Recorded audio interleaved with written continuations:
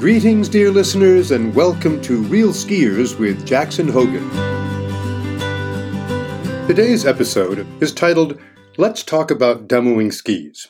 Before I revisit the fundamentals of how to demo a ski, let's clear the air about why to demo a ski in the first place. The obvious answer is, how else can you evaluate its suitability for you?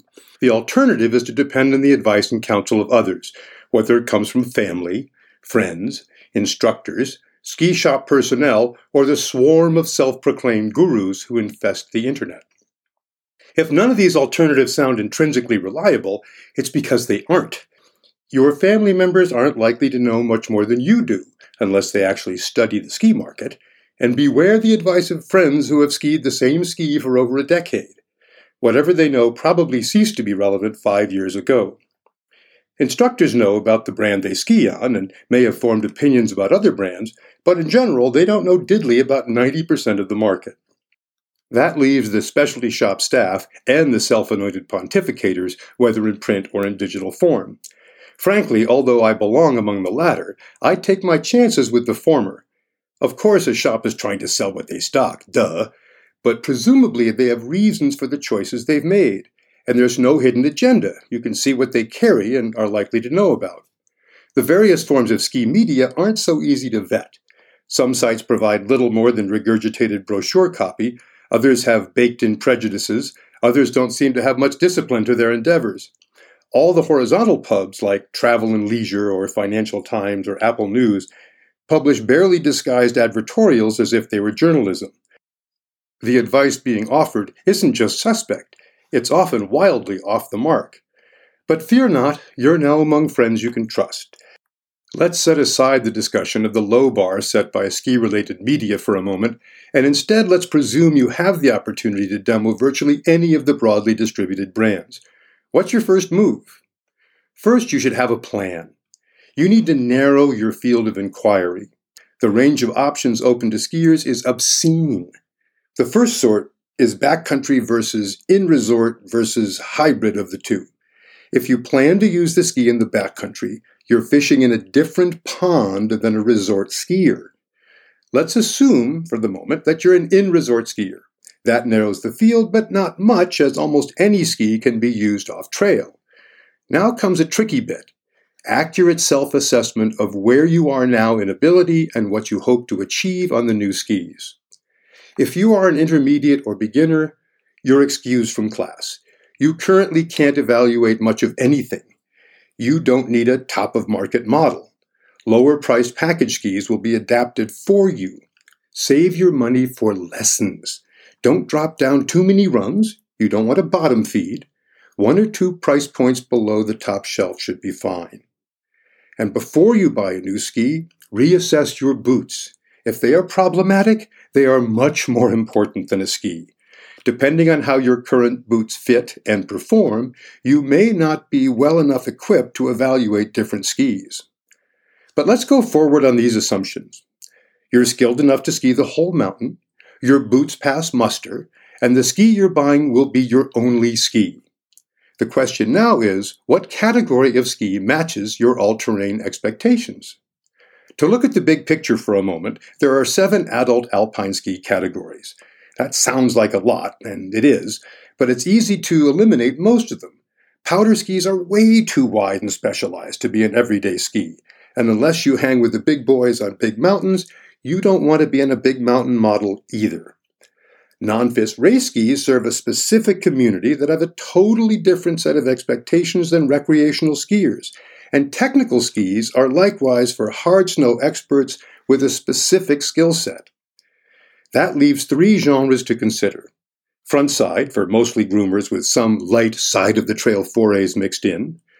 All-Mountain East, the narrower subset of the all-terrain clan. And All-Mountain West, a wider slice of the market. To gloss over some interesting details, the AME, or All-Mountain East bundle, is ideal for women, and the All-Mountain West tranche gives men the widest platform that can still carve groomers without complaint. Returning to our path towards a demo day, you should decide whether you want an off-trail, or All-Mountain West, versus an on-piste, or frontside, bias, Or do you want to split the difference and land into All Mountain East? When in doubt, go with the narrower option, particularly if your skills are somewhat suspect. Let's say you've settled on All Mountain East as your genre. Now you're ready to demo. The next step is a biggie. What shop are you going to patronize? It has to have at least 3 skis in your target category, and chances are good it will. Work with the shop to tighten up your target and plan the days you're going to demo.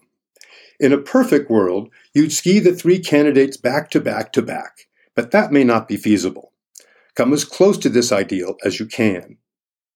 Now you're standing at the top of some mountain in a pair of foreign skis. What do you do now? First, pick a run that doesn't challenge you technically. You want to be focused on the ski's behavior, not your ability to negotiate tough terrain. While there are many ways to execute a good test run, it helps to think in terms of 3s. Look at 3 phases of a turn: entry, middle, and exit. Look at 3 turn shapes: short, medium, and long. Turn slowly at medium speed and high speed. Evaluate 3 finesse factors: forgiveness, drift, and short, slow turns. And finally, look at 3 off-trail considerations: flotation in powder, moguls, and in trees. The most important characteristic of a good test run is consistency. Determine a test track or sequence of runs and repeat it. Don't lose sight of the objective. It's to find a ski that fits you, literally and figuratively. The literally part refers to length. Finding your best length in a given genre may be the most important insight revealed by this process. The figurative fit is more about biofeedback than technique.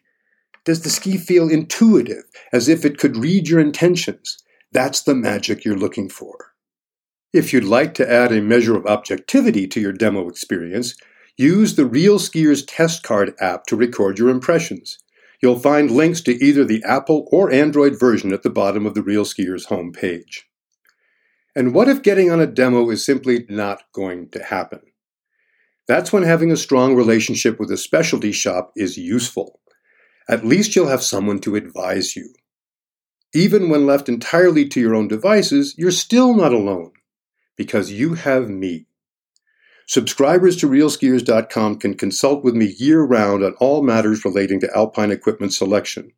It's only $24.95 for a year-long subscription, and an automatic renewal is only $19.95.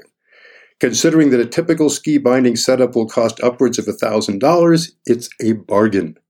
Plus, I can barely describe the prestige factor, how your self-esteem will soar just by becoming a member. Of course, RealSkiers.com also has a fully stocked website that's free to one and all, so please drop by to hear another podcast of Jackson Illuminates Everything About Skiing, or to read a revelation by the Pontiff of Powder, or find your next ski using our exclusive gear guide. It's all on RealSkiers.com. This has been Real Skiers with Jackson Hogan. Thanks for listening.